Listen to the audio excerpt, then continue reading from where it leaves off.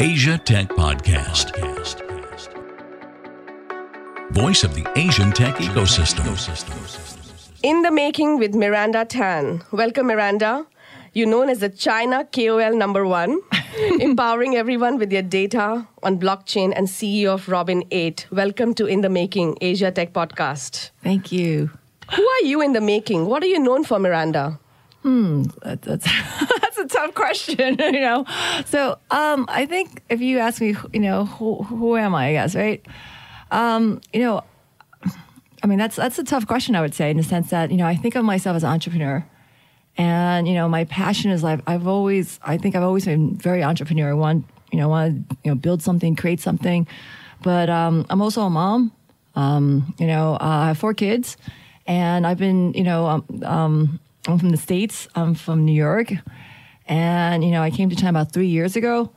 But I think if you were to ask me, I would say my one thing is, I think I'm very entrepreneur. Mm-hmm. And I've always wanted to be an entrepreneur. And that's really, my passion, building something really great and kind of putting my name on it. Putting your name on it, that's interesting. When you say entrepreneur, what's your definition of an entrepreneur? 3 qualities of an entrepreneur. I guess the 3 qualities of an entrepreneur is masochist. It's a lot of work, and sometimes I wonder. I'm like, why am I doing this? This is like torture. It's like all this work, no appreciation, and sometimes I feel like I'm a slave. So I would say number 1, masochist. I mean, kind of jokingly, but kind of seriously. Mm-hmm. Second one is someone who's someone who's persistent, mm-hmm. persistent and creative. Someone who, because I think as an entrepreneur, it's, you fail a lot of times. It's, sometimes people think it's really glamorous. And I mean, it is in a way because you're building something, you're creating something. Right. But at the same time, it's also really tough. You have to get used to, people rejecting you, people saying your thing sucks or this idea doesn't work. So I would say someone who's persistent. The third is someone who's passionate, mm-hmm. really passionate about what they're doing and what they're building. And so I guess my 3 things for, awesome. Is masochist, right? Someone who's persistent and then passionate. Asia Tech Podcast. Find out more at atp.show. I think, Miranda, one thing really inspires me about you, besides all that you're building and creating, is, like you just said, being a mom of 4 amazing children. You're an amazing role model for all the women out there, working women. Again, I know it's a cliched question, but it just came to my mind, and I would love to ask you, can working women have it all? Or how do you, 1 or 2 sentence tips for managing work and kids and family? It's tough being a mom. And, people ask me wow, you have 4 kids. And I always, people they say to me oh, should I have a kid? Or, sometimes a lot of work. I'm like, yeah, I think go for it. I think, I love kids personally. And if you love kids, go for it. If you don't like kids, it's really what you love. Just go for it. I'm in the same boat. I mean, I know 4 is a handful, but even with 1... one's a lot of work. Yeah, I have nowhere to distract him, so I bring him with me to work sometimes, or actually a lot of times. So going back to the next one, what do people find most interesting about you, Miranda? What do you think? I'm really passionate about what I'm doing. And when I started out, I was pre-med in college. Mm-hmm. My dad, pressured me to be a doctor. Mm-hmm. And, then it was not in the cards. I'm scared of bloods. I'm very careless. And my mom will you'll kill people. Oh my God. So I was pre-med. Then I went to law school. And then I took the bar. I would practice law a little bit. And then I realized I don't want to be a lawyer. Mm-hmm. And then I worked. Then I got into PR marketing. I worked for a couple of big companies, and then I started my own agencies, and then basically going from an agency to tech, which is very very different. It's like night and day. And I was doing PR for all these public companies and venture-backed companies. I was like, this is a lot of work. It's a lot of work. How do we automate this thing? And that's how I kind of got into tech. That's interesting. That's a great message for all the young folks out there in college or trying to figure out their career, that it's okay mm-hmm. to take the boat, and on the way you'll figure it out. Nothing will be perfect in the first go. And you can actually have multiple careers in a lifetime. I often get asked, and or been in discussions, do we just have to be doing one thing for the rest of our life? And the answer is no. And I think the future, I tell my son, and I think future for our kids is they'll have multiple careers. He just asked me yesterday, can I actually have 2 jobs when I grow up? I said, yes. And nothing about growing up. You can still do stuff right now. No, I agree. I think, like some people, like some of my girlfriends, some people are lucky. They find out what they want to do and they do it and they love it and they have one job. But then other people, I think each person's different. It's really about, it's about you, what you want. And sometimes it takes a couple of, trying different things to figure out what you really like. And it's like for me, I guess like I'm from a traditional Chinese family, and my parents always wanted me to like be a doctor. And it's funny, like my dad kept pressuring me to be a doctor. At the same time, mom was like, I don't know, this fits you. You're so forgetful sometimes. Like whatever you like, right. So I think it really depends on the person. So what do you think people don't like about you, Miranda? Well, I think, some people don't like me because either I'm like maybe too direct, maybe like, I that's like, I think they think I'm very direct, and sometimes like, I'm that kind of person that like, I just kind of say what's on my mind, pretty direct. But then also like some people I would say like, like they think like I'm like very pushy sometimes. Mm-hmm. And, for me, it's kind of like, I'm just, I just say what's on my mind and I just kind of get it out there. And then it's like, if it works out, great. It doesn't, then it's okay. I just, I move on. But for me, it's, I'm like, my husband's very funny. He's very corporate. Mm-hmm. And he's, he used to work at like Intel. He was like a partner at KPMG. Mm-hmm. And I always like, so I call him Mr. Corporate. When we get mad, he would be like all quiet. I'm like, don't be like that to me. Don't just like give me the silent treatment. Right. Versus me, like if I get mad, I'll like tell you like why I'm mad. I'm like, this is why that. And we used to kid about him because he was a partner when he was like 30, I think. At KPMG was just like just really cutthroat, very competitive. Right. And I always call him like he said it's really hard because when you're working in a big company, it's very competitive. Exactly. And so I always joke that he's like the master rat. But I think also like for me it's like sometimes like that say if like sometimes just don't say anything, just right. But I think for me I'm just like I'm pretty direct and I kind of get it out and then I just move on. I think if you work at a big company, sometimes it's not that great to be direct. Sometimes you kind of have to like be diplomatic and don't say everything that's in your mind because there's a lot of players. So that's something I've also learned. It's like sometimes like you gotta be like you just gotta just observe. Thank you. Yeah, that's my learning as well. Yeah, I'm polishing my skills to be a better, more productive listener. Oh, please, you're great. So, hunter or a gatherer, what is key in setting up and growing and scaling your business? Hunter or a gatherer? I think I think my preference is definitely to be a hunter. But I think for building a company, you have to actually, you can't just be a hunter. You have to also like gather. But can one person be both, or you need to? I think you could be both. I really do think so. But I think, people have different preferences. Some people prefer to be hunters. Some people prefer to be gatherers or farmers. Mm-hmm. And I think for an entrepreneur, it's like you need to have both in a way. And if you don't have both, you need to have like a team who could complement you. Absolutely. Teach me something, Miranda, in the next 2 or 3 minutes that I don't know. I don't know, Nishtha. You know a lot. No. I'm very humble. A lot of things I'm still learning, and that's the whole point, lifelong learner. Frankly, I don't know much about ICO. If you had to explain to me and our kids, how would you describe what's an ICO and what's the implication of that in our day-to-day? So ICO, that's something I actually learned about a year ago. So ICO stands for Initial Coin Offering. And you can think of it like an IPO. Mm-hmm. But the way ICO works is it's basically, it's initial coin offering. And it's actually really exciting. It's something I learned about a year ago when I was actually, talking to a girlfriend of mine. She was a reporter. And I was talking to her. I was like, hey, what's some of the exciting things you're seeing? What's going on? And she told me, she was like, blockchain. Mm-hmm. She was like, I think this technology is revolutionizing everything. Mm-hmm. And then she told me about like ICO. And like I was like, what's an ICO? Mm-hmm. And she said to me like over lunch, ICO, initial coin offering, were these companies that are raising a lot of money, based on a white paper. This is a year ago. Things have changed a lot since a year ago. So when she first told me that, I was like, wow, tell me more. And she told me about like these companies who raise a lot of money using a white paper. And that same day I saw her, I was reading the Wall Street Journal, and on the front page of the Wall Street Journal, they're talking about ICO. I was like, wow, this got my attention. Mm-hmm. So I think ICO is it's a new way of, for companies to raise money. And maybe a year ago, when it first started, there was a lot of companies who didn't really have much, and they had a white paper and they were able to raise a lot. But now it's actually, a lot of big companies or a lot of companies who are getting into it. And it's, for entrepreneur, I think it's a really exciting way for them to, it's an option, alternative where they can actually raise money for their company, especially if they have a good product, they have a good team.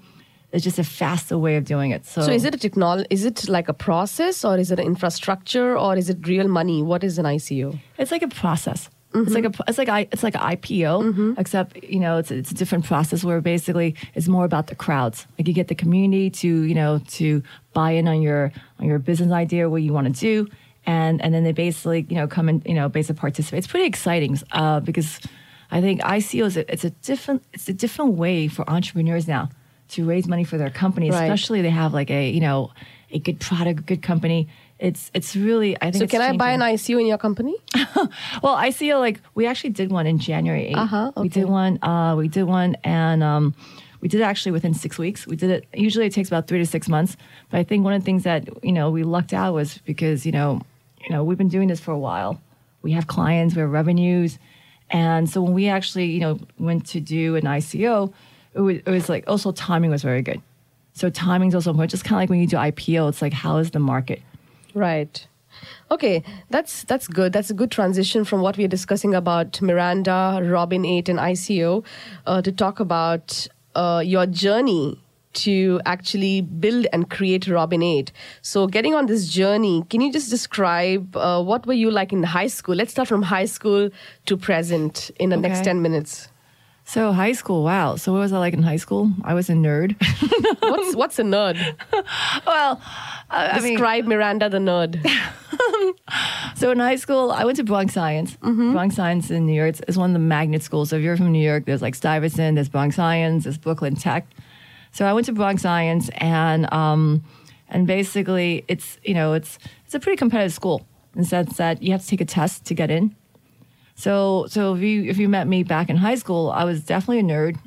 I was a little chunky. Mm-hmm. I like short hair. I think my mom cut my hair like till I was like high school, and she was not good at cutting hair. So if you met me, my hair was probably all messed up. I remember when she was cutting my hair and she was doing my bang, and she kept messing up till I had like no bangs. Right. And this is in my teens. Can you imagine? So I think back then, I was pretty studious. Mm-hmm. At the same time, I was like, was pretty outgoing. I lived in, those of you who are in New York, right? I lived in Queens, New York. Mm-hmm. And the school I went to was in the Bronx. Mm-hmm. So every morning I had to wake up 2 hours. Wow. I have to wake up really early. It takes me 2 hours to get to school. In the making of Miranda. And then after school, I have to come back. So every day it takes 4 hours going and coming back. And it wasn't just me. It was like everyone who went to school. It's a big school. They had to put in that hour. It's like, and you think about it, it's like insane. 2 hours going there, 2 hours coming back. It was very competitive. Everyone who went to that school was like, there was a lot of Asians, and a lot of them were like, I would say, their parents were immigrants. So they were very hardworking, working hard. And everyone, the thing was like, how do you get into Ivy? That was kind of like the whole Bronx Science thing. Do you think so how is it? Like 2 hours of traveling in the morning and 2 hours in the evening, those 4 hours, how is it different from today? Like what were you doing in those 4 hours of traveling? Well, I think so for me, I would take a bus to the train. Mm-hmm. And the train, I would take 2 trains to get to school. And it was in the Bronx. So the Bronx is not exactly a good neighborhood. So we were like, our school was like, it was like in the middle Bronx, and there was these other schools around it that used to kick our butt. Mm-hmm. So it was fun because like, it wasn't just me. It was like, a lot of the students who went to that school went through the same process. We had to wake up really early, go to school like 2 hours, and coming back 2 hours. And we used to go together, meet, we take the bus together, we take the train, and on the bus, on the train, you hang out with your friends, you do your homework, you talk smack. And it was like, to be honest, it was a really happy time. So do you think, that's a very interesting observation I'm having right now, is do you think those friendships, spending time with and having relationships with other people really contributed anyway to... Yeah, I think so. I think I think friendship's really important. If I was to tell my kids, I think friendship is, life, you have to, it's not just about you. It's all about, it's about your family, your friends. And in life, you need friends, actually. Friends are really important. It's also important in business. I was trying to put in context because of today's world. You see, everybody is on their mobile phones and barely talk to other people outside of, excuse me, their work. So that was the analogy I was trying to draw. Well, back then, I think we didn't have a new phone back then. But for them, I think it's just like spending time with your friends and your peers. It's pretty important. Because I remember during this time, that's when you hung out with your friends, and that's when you talk to your friends like, hey, what's going on? Hey, did you do this homework? Hey, do you know what that teacher says? It's kind of like your way to find out what's going on. And I think that's actually really important as a kid growing up, that whole interaction. And also the other point you mentioned about having a lot of Asians in your school or cross-cultural, cross-nationalities. Do you think that's also part of in the making to make an entrepreneur access or more cross-cultural interactions? Does it help or it is not a big deal? I don't know. Like a lot of my classmates, I wouldn't say everyone there, like a lot of my classmates, I see them on Facebook. A lot of them, they go corporate. A lot of them are, go corporate jobs. They're either attorneys, they're, partners, or they work in, big companies doing marketing, all sorts of different roles. So I would say, being an entrepreneur, it really depends on the person. And it's really the person it's like what that person's made of, I would say. Okay, got it. Moving on, any advice for your previous boss? So after high school, you started working in any of your jobs. Any advice for your previous boss? I think any advice from my previous boss might be, I think this is, it's like just maybe taking the time to talk to, like when I got started, I was really, I would say, I started a little late because I was pre-med. And then, I worked I was a lawyer. And then I would say for my boss, I think if they spent some time talking to me, they would have maybe gotten to know me better. And then I think there were some times when I was really frustrated. And my thinking was like, I was really frustrated. And usually like my thing was if I'm frustrated, I was like, oh, I don't see how I fit in. And then people start kind of like, maybe then say, oh, maybe, they will leave or, do their own thing. Right. But sometimes like, I think, and this goes for me too, like, people I work with, sometimes we take the time to talk to people and to explain to them, like, to see what their frustration's about. Right. And I think also like, for, I guess to my boss, I would say like, maybe if they just kind of like, maybe gave me more of like, kind of like, like some jobs, it's just like, it's like a box. This is your roles. You have to do that dot. Instead of being so stringent, just like focusing on one dot, they could be a little bit more open, see where your skills are and kind of help you kind of develop those skills. Absolutely. And betting on you and letting you probably drive something new. Yeah, taking the risk with you. Yeah, I totally agree. So let's talk about flying from America to China. So Robin8 and Miranda, I met you actually in the same building as we're doing the podcast show in China Accelerator office about 3 years ago. Yeah, I think so. Evening for a mentor. I still remember. Now I'm thinking about it. I totally remember how we met. We met outside in the lobby. I think I still remember the way you looked, your hair and everything. You look totally the same. Thank you. Yeah, so that journey and just flying from America to China, was it by accident or by design? It was kind of by accident. Really? Yeah, like I've always wanted to be in China. I mean, to be honest, I've always wanted to, come here, but I was scared. I'm very close to my family. What were you scared about? I'm very close to my family. People think I'm very close to my mom, my dad, my siblings. And the thought of just like coming here, like, even though I speak Chinese fluently, it was pretty intimidating for me. And I wish I kind of did it earlier. So you asked me how I came here. It was really kind of by accident. I had a client, and it was actually FoodX in New York. And FoodX is part of China, SOS's accelerator. And we did this, we did their whole demo day in New York. And we did it, this is like in my PR days. Right. And then I met like one of the partners there, and I was like, oh wow, you guys invest in startups, Right? I started talking to him, saying, hey, so what do you guys think? I have this product I'm working on, this PR SaaS where I profile reporters down to a science using data, and I matched them. So we automate the whole process.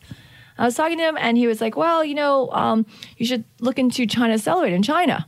And when he said that to me, I was like, wow, China, it's so far. I speak Chinese, but wow, that's like from New York to China. That's pretty far. And then a month later, he connected me. Like I thought he forgot about me. And then a month later, he connected me. He was like, oh, hey, meet, William Balbing from China Accelerator. And I just, talked to him, just kind of like, we'll just, see what happened, learn. And he said, oh, I love your product. You should come to China. And to be honest, I was really hesitant. But my partner said to me, China. You should definitely go and, this is the biggest market. This is where the opportunity is. Just go there. And I was really hesitant, but he was like, just go there, try it. So, China Accelerator, the way it works is like 3 months. And 3 months where they kind of like, you could kind of hang out in the office, I guess. Right. So we gave it a try. We, came to China for our product. And, they loved our product in the sense they're like, this is great how you profile reporters based on their, based on the content they wrote. But it's not a good fit for China market. So Robin8 was born after you landed in China. Yes. Right. And what was your first, let's say, pitch versus what it is now? What's the contrast? So when we first came here, it was a PR SaaS being a software as a service, where we basically profile reporters. The way we did it was we pull all their content, what they wrote like today, yesterday, a month ago. So these are reporters, journalists. And we take the articles they wrote, and we'll use machine learning to profile each article. So, this article's about fashion. This article's about computers. This article's about travel. And then we would basically, tag each article, and then we create a profile for each reporter. So, a company is like, for say, launching a new, maybe a new lipstick. Then we're a matcher of like, reporters or journalists that cover lipstick who are positive, who are very, who are positive stuff. So we automate the process, and then we basically allow them to contact this reporter. We had the whole analytics. Right. So when we brought that to China, they loved the way it was profiling reporters. But the thing in China, they said to us, like, this is a great product. But in China, it's all about KOLs, key opinion leaders. So back then, I was like, I wasn't even, I was like, what's a KOL? And, I remember that conversation. And then there's like KOL, remember this. It's key opinion leaders, and they're like, in the States, we call them influencers. And they said to us, in China, these influencers, KOLs, they don't do anything unless you pay them. Exactly. So we change our model from like an earned media, where basically you get reporters, earned meaning you don't pay them, right? Right. To a paid media buy model. Right. And how the last 3 years journey, what would be the contrast today? Did you have to do any pivot, or it's exactly the same thing as of today? So we did a pretty big pivot if you think about it, right? So we had a PR SaaS. We changed it to a search engine, influencer search engine. Wow. So influencer search engine, when people think influencer KOL, they think about those big KOLs. Right. But because we had AI, we were able to profile everyone. So meaning when I say everyone, we could profile the big celebrities, the big KOLs, big influencers, or that mid-level, those middle ones, or just consumers, people like you and I. We could basically profile their social data, all public, and, profile them down to a science so we know what they're about. So we changed our model, if you think about the PR space, which is a very niche space, to basically a people search engine, where basically we're able to kind of profile these people regardless of their big KOL or their up-and-coming KOL or they're just consumers. So more based on their skills and talent and areas based of expertise? Based on their interest. Based on their interest, and then we also calculate engagement. So we figure out their interests. Are they interested in travel? Are they interested in babies? Are they interested in cars? And then we were basically, that's how we profiled them. That's and then nice. Based on that, we will calculate their engagement. Meaning, maybe they're interested in cars, but when they say something on cars, no one likes it. So engagement's like number of clicks, number of likes, number of views, comments. I'm sure Miranda, in this entire journey, no matter from while you were in the US or while in China, everybody goes through failures. And we often don't talk about failures.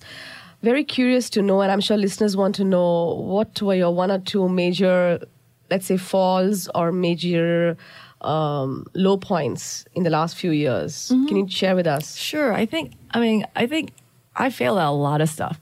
And I think actually failure is a good thing. I really do believe that. Like, some people are scared to fail. And my philosophy is like, just go out and do it. And if you fail, it's okay. Just get yourself up and keep going. I think, you asked me I think failure is great because, you learn from it. And it's good to fail fast. That's something we actually that's a class that I took with you, the fail faster. Exactly. And it's like, if you're going to fail at something, it's okay. Fail, but fail fast. Get up and, go to the drawing board again and start again. So if you ask me, some stuff I failed at, the last couple of years, I would say, maybe not the last couple, one of the biggest failures, I think, I told you earlier, was my parents wanted me to be a doctor. Mm-hmm. And I realized after, it was actually a really tough time for me because I was like, I knew I didn't want to be a doctor. But my parents really wanted me to be a doctor. And if you think about it, during high school, during, college, that's like for 8 years of my life. Everything I did was trying to be a doctor when I knew down in my heart I didn't want to be a doctor. Right. I went to internship, I worked in the hospitals, I took all the pre-med classes. And then finally when I realized I didn't want to be a doctor, my parents were so disappointed in me. My dad did not talk to me for 4 days. Oh my God. But it was so great because after that, they had no expectation of me.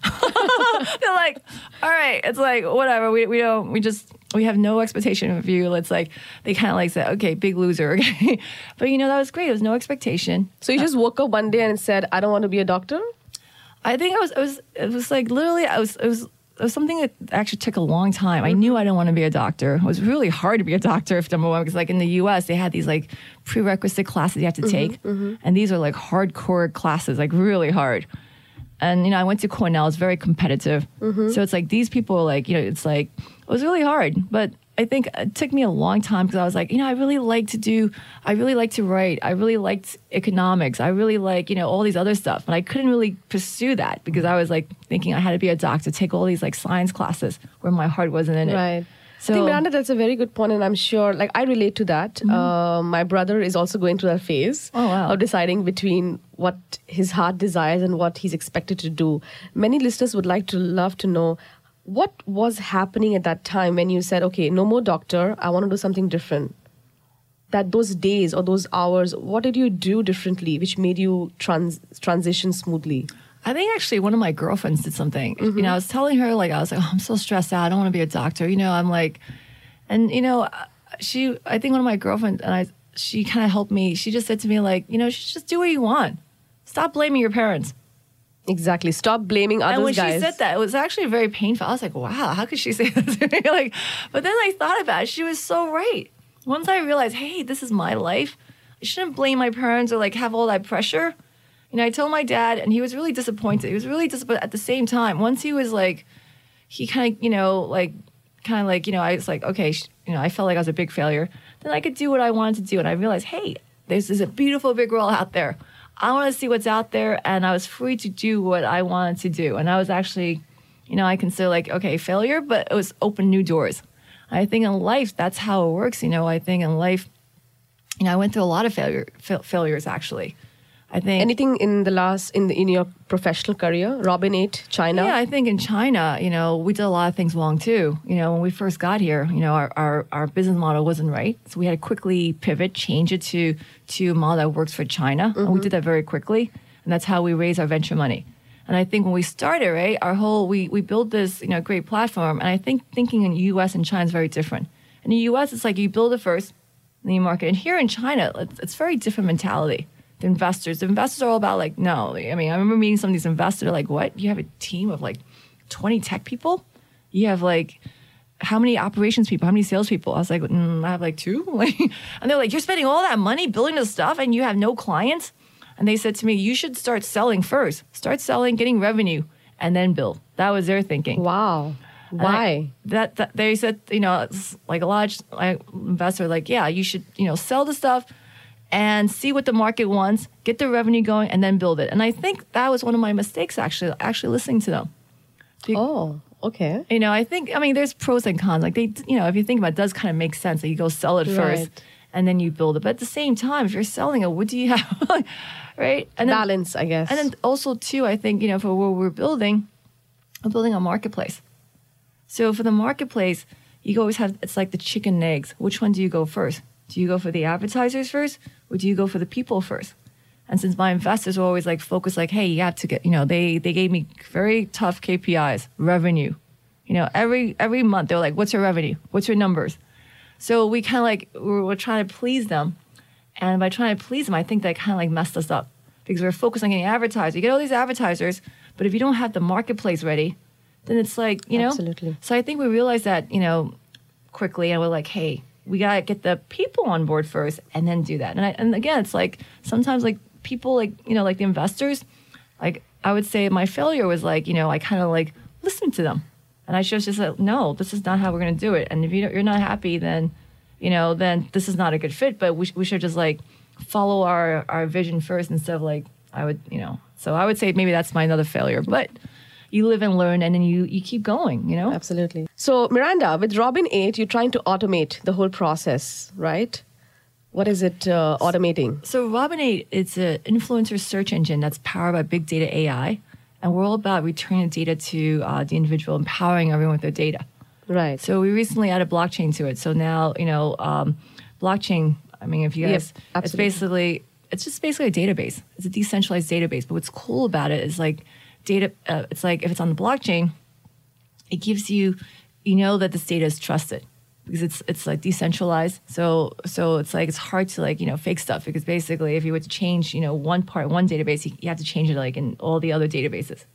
So Robin8, we're, you know, if you think about it, we're all about returning that profile data back to the owner, empowering everyone with their data. And the way we're doing it is basically we're using blockchain. So building more transparency actually, right, as well, in the process, more efficiency. So we just recently released our profile management ecosystem, it's PMES. Oh. So what PMES is about is basically we have like any company could actually build their application on our profile management ecosystem. What that means is they could build their application, any like their app, anything on our PMES. And what that means is they could have that data on the blockchain. And we can help them, you know, they have access to all that, you know, great benefits like privacy, security. And at the same time, for the consumer, if it's on the blockchain, they know that data is theirs. And they can access, they can control it. And they know it's like, you know, it's their data and they can control that. So that's kind of what we're working on. Which two organizations outside of your own do you know the most people at in your network and why? People outside my network outside of your own company, outside of Robin8. Okay. Which other company do you know the most people? Well, and why? That's like, I'm thinking, okay, which other company or organization? Yeah, company, organization, startup, whatever. I'm sure you have a huge network. You know, I would say China Accelerator. You know, China Accelerator is like, you know, what brought me to China. And what I love about China Accelerator, like I mentioned, I was scared to come to China, but China Accelerator, it's kind of like my family at home in the sense that, you know, when I came to China, there was this group of people that was there to guide me, to help me set up. And I'm very close to, like, I was batch 8. And I think now it's like batch 13 or batch 14. So I'm very close to my batch. And then I'm also a lot of the companies actually, some of them don't exist anymore actually. But I'm also very close to, you know, a lot of the batches after that, and also a lot of the mentors in the program. So I would say, aside from my company, another, you know, China Accelerator, I feel like, you know, I'm very close to the companies there as well as the, you know, the mentors. Right. Miranda, very interesting because we are all, I mean, something common to both of us and our network of people around is that we want to enable the community, the network, to support and to grow one another and our respective purposes in life. How would you attribute the power of the network and community to your success or your journey? I think the community is immensely important. Like I mentioned earlier, I think like, you know, growing up, I think friends and, you know, like family, your friends, those are people that support you, that really help you, you know, like go out there and do all you could do. Also the community, you know, blockchain's all about the community. So is ICO, initial coin offering. It's all about the community. And what's great about this is before you were to raise money from VCs, you go to a VC, you know, that you pitch them. It usually takes like 6 months. They do a whole due diligence process. And sometimes investors, you know, they're usually very busy. And they'll give you feedback, they'll help, but they're very busy. But when you're doing actually like a initial coin offering, you get the community, and the community buys in onto your concept. And what's cool about this is like these are, they bought into your business model. Right. And they participate and they test your product. They give you feedback like, hey, what about this? What about that? How come this isn't working? And have you thought about this? And it's actually fantastic because, live feedback also. Yeah, live feedback. And people who are actually testing your code, people who's actually testing your product, they're actually downloading, they're playing with it. And they also and they're part of your team. I think it's wonderful. And I think China Accelerator also has that. Absolutely. In the sense they have all those, mentors and and it's like, the mentors are kind of like there to help you and they're also your friends. So it's a great feeling to have that community support. Okay, just to close off this amazing conversation with you, Miranda, fast forward to tomorrow. What's coming up in the making for you and Robin8? What's happening next? People would love to know. Yeah, so I'm super excited in the sense that, we recently released the codes for the profile management ecosystem. And I'm super excited about this because one of the biggest issues now that, everyone's facing is whole data ownership. It's kind of like a perfect storm that's going on in the sense that, we use all these third parties and they have our data and we have no control over it. So data ownership is a huge issue now. And the second issue is fake data. So one of my, so Robin8, we're releasing the profile management ecosystem. The code's actually on the GitHub, so everyone can access it and they can actually build their own applications. So they could build their gaming app. They could build if they have like an influence app, they could build an influence app. They have like a mommy app. They could build all that stuff and they could put the code, they could use our code, put their data on the blockchain. And we help them, manage all of that. And at the same time, for consumers, they could actually access that and know that that data, it's there. They could control it. And, we act as their personal data scientists. So I'm really excited about that. We're going to roll that out. And I'm really excited to kind of introduce that to the development community. And then I'm also really excited because, since we did our initial coin offering in January, we've actually really brought some really amazing people on our team. We have like a Ukraine team now of about 30 developers. Wow. With special blockchain. In China, we have about 40 people. In New York, we have about, I think, 6. So we're really we're truly global in the making. Now we're out, we're in China and we're also going global. And then we have such really good tech, these tech people. I'm really excited that, we could actually get this product and roll it out. So I'm super excited about that. And then we're also, rolling this thing out and we're going to do hackathons. So meaning, we're going to develop this with the community where they could build their stuff. We should be talking, Miranda, about the hackathon together. Oh, yeah. So we're going to do hackathons, globally. I'm glad to help you on that. I would love to work with you, Nishtha. You're like Miss LinkedIn. Everybody. No. so and then we're also, it's really exciting. I love this whole blockchain thing. I got in actually pretty late. I got actually in last year, but still early. I think this whole thing is just starting. Absolutely. Any ask from the listeners, from the network? Any help or anything you would like to ask?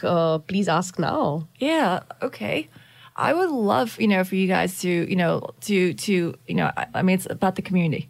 So check out our website, it's robin8put.org, and you can actually access our code for the profile management ecosystem, and you can start playing around. Download the code, start playing around. You can start building an application, and I'd love to get your feedback, like what you think. We just released our, beta code. And, so we're actually one of the reasons we're doing these hackathons, we want to get feedback. Sure. And we want to see what, people building the application on this, and we want to return that data profile back to the owner. So one thing I could ask is if you guys could check out our website, robin8put.org. Our token's the profile utility token. So our website is robin8put.org, and you can actually access our code from the GitHub for the profile management ecosystem. And you can also see some of the events we're going. So I would love to get feedback and see what what the community says.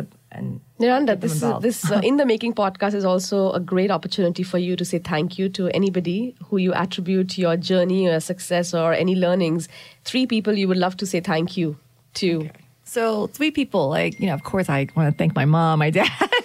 But aside from my parents and, my family and, my kids and my husband, I have to say that they'll kill me, right? Aside from that, I would like to thank China Accelerator for coming down to China, getting me down to China, supporting me, William Balbing and, the great mentors and CA. It wasn't for them, I would be back in New York, I think China Accelerator definitely changed my life.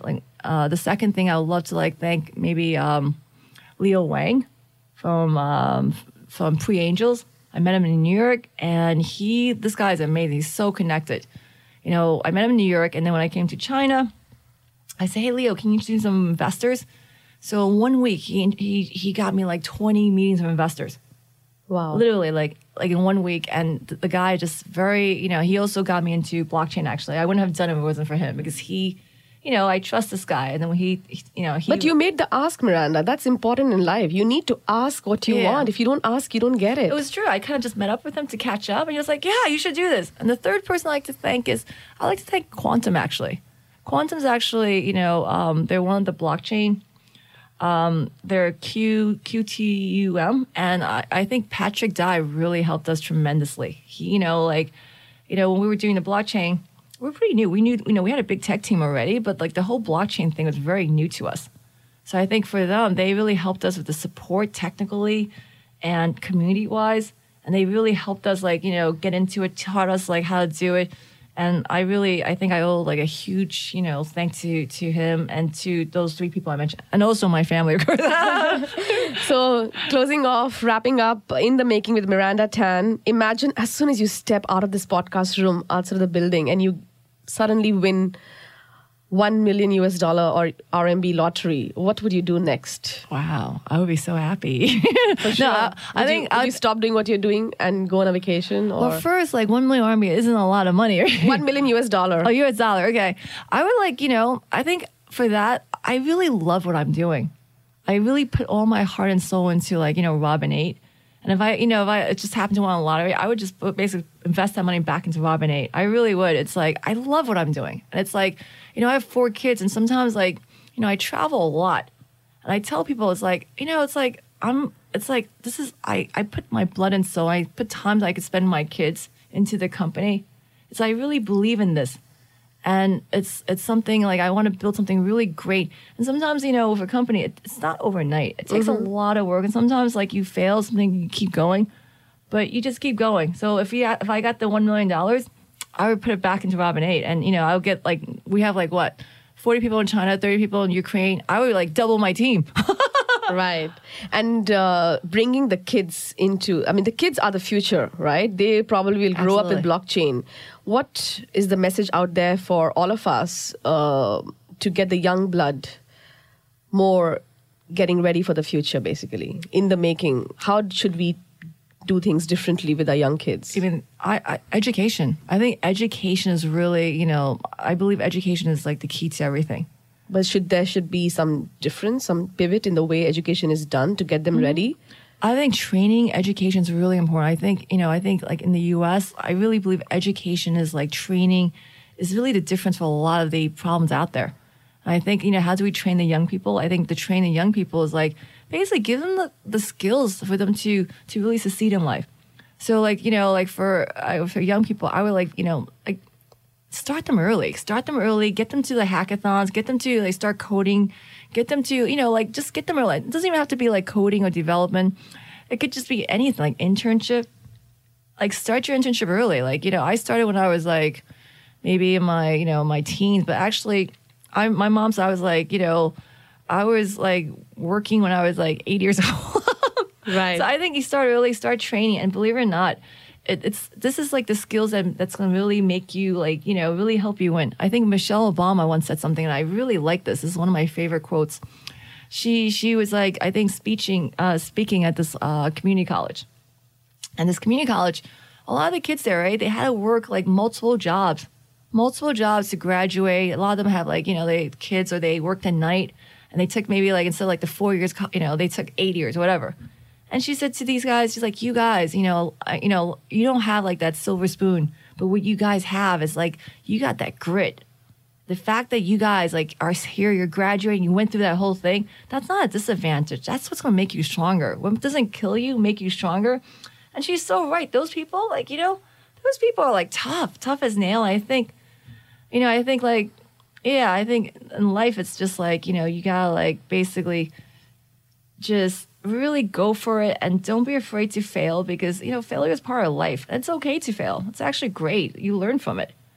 And then just basically, you know, like, it's just go for it and just go for what you love and do what you love. If you do what you love, you're good at it, and the money will come.